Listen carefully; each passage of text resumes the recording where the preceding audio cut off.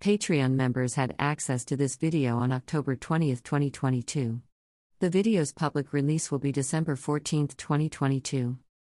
ID: Lyric, a pale-skinned non-binary person with short green, teal, and blue hair with shaved sides and jet black roots is sitting at the dining room table, next to an RV window. The words "it took me more than 6 years to recover from autistic burnout" floats in front of them in pale teal and green letters. Transcript. Hi everybody, welcome back, and for those of you who are new, my name is Lyric, pronouns they them. Some of you may also know me as the neurodivergent rebel. I am a late-discovered autistic adult, and I talk a lot about my experiences of finding out I was autistic when I was already almost 30. A big part of my own, personal, autistic discovery and learning I was autistic late in life, was autistic burnout. Unfortunately, many autistic people often reach crisis point before we will find out we are autistic. For me, my life was spent in an endless cycle of autistic burnouts, starting from a young age, when I was in school, and continuing into the adulthood, until I was diagnosed autistic at the age of 29. So, yay, autistic burnout.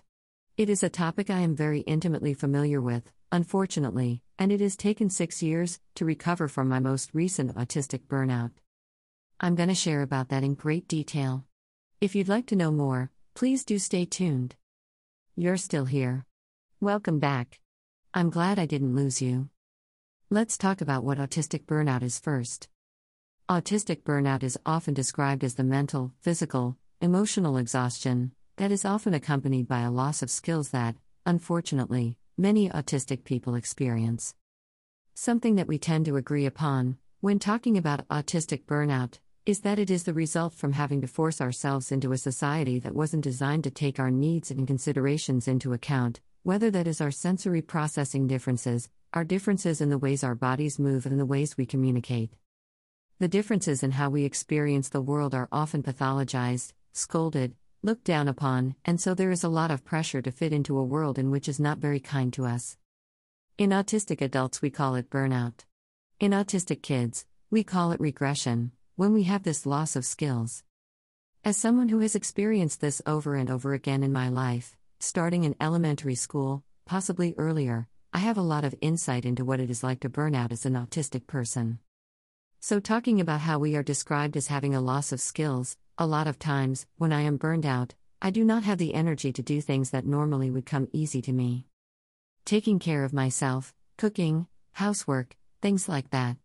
I have a loss in those skills, from the outside perspective, because I am in survival mode, and I don't have extra energy to do anything else. When I used to work full-time in a corporate office, I would come home from work and I had no energy left to give to my passions, hobbies, or the people I loved and enjoyed spending time with. Additionally, being burnt out meant that, even my communication was impaired, and I would struggle to find the words for things, and would struggle to think straight. It was like my capacity for being able to use my brain fully was not there. I was a hollow, empty, robotic shell of myself when I was burnt out. I was much more of the stereotypical, medical textbook definition of an autistic person who is struggling. To get the autism diagnosis, you have to be struggling in one or more major life occupational areas. I had to be struggling in order to receive the autism diagnosis. Burnout was me at a crisis point, and led to me getting diagnosed autistic. I'm really grateful for the burnout because without it, I might not have figured it out. There are autistic people out in the world today who likely may never know they're autistic, because they've managed to stack their lives in a way where they're completely avoiding any of their weaknesses, and they're just doing things they're good at, which did well for me for a while. I got by in life, just avoiding things that weren't naturally suited to my autistic skill sets, but eventually I wanted to do something that wasn't very well tailored to my autistic brain, and I didn't understand why I couldn't do it. It was really soul-crushing. Until I applied the right expectations to myself, and found out I was autistic.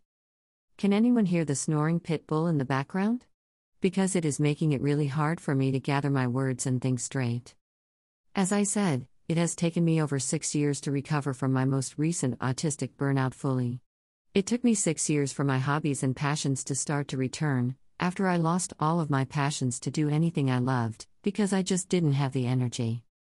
It has taken me years, and then also, complete and total lifestyle change.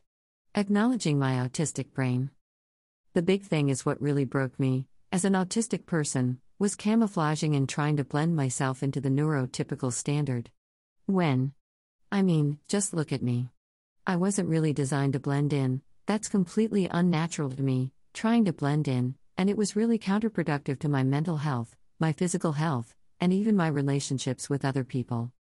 Because I didn't really have people I could trust and count in my life. When I wasn't being authentic, and I was putting this false neurotypical self out to the world, I wasn't attracting the right kind of people, because nobody could get to know the real me. So people didn't get to know me, and it kept everybody at a distance from me.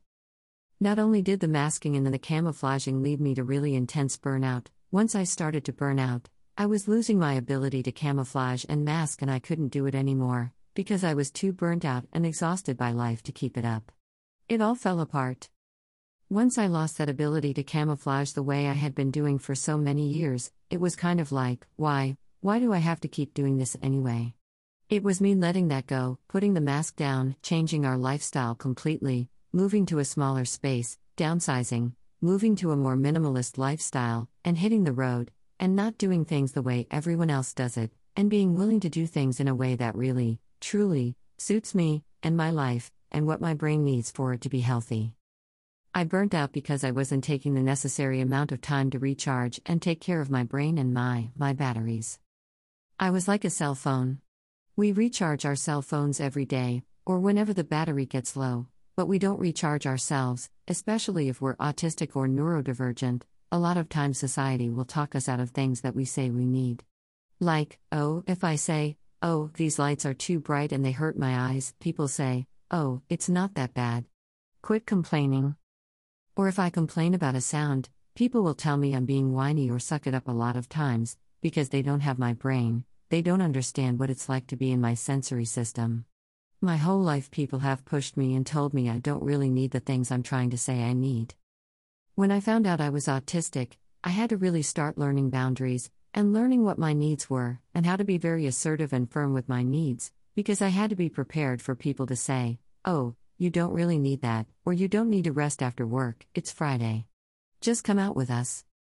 It's like, no, I really don't have the energy, and it was getting pressured into going to places and things that weren't good for me, that I didn't even necessarily really want to be at, but I would go because I thought it was what was expected of me. It's been a lot of doing what I really want to do, what I need to do, and what's good for me, instead of what other people think is good for me. Other people don't have my brain, they don't know what's good for me, and so understanding that has been a really big part of me recovering from burnout.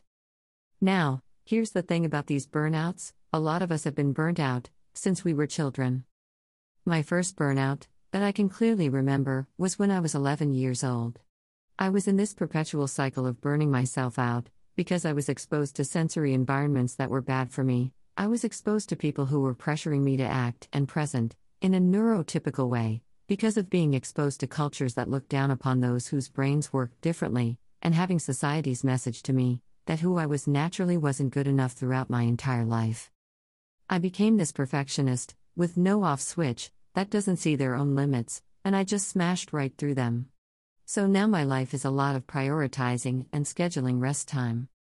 Some people have different substances and vices they bury themselves in to escape the pains of the world. For me, for a lot of years, burying myself in my work and working way too much was the thing I did to escape the stuff in my head. You know what the problem with that is? After work, unless you just work until you're so tired you pass out, those things are still there and unresolved and undealt with.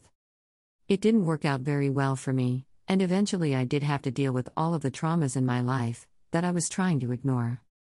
Let me ask you, are you neurodivergent?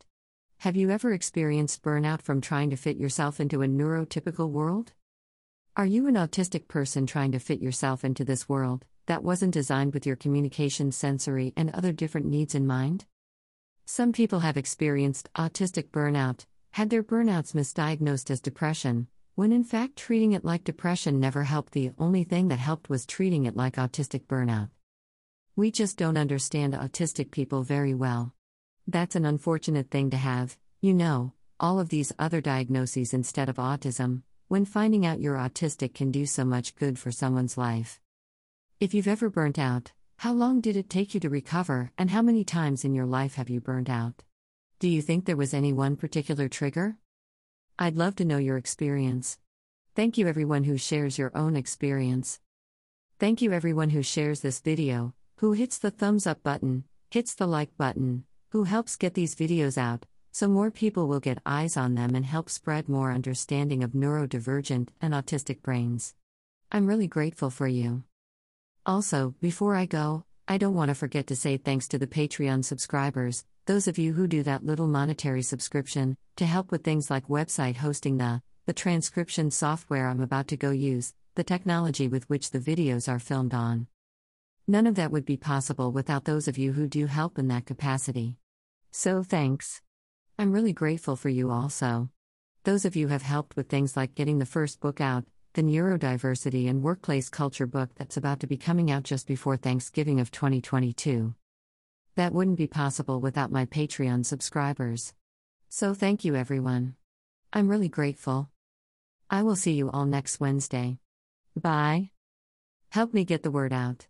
If you like what I do, and would like more, please consider subscribing on Patreon. This blog is made possible by support from readers like you. Sharing my content is also equally helpful. Subscribe on Patreon to get access to more unreleased videos now. As of October 20th, 2022, and I have videos scheduled through most of December already. Subscription is paid what you can starting at $1 a month, less if you subscribe annually. I would love to have you. With gratitude. Lyric.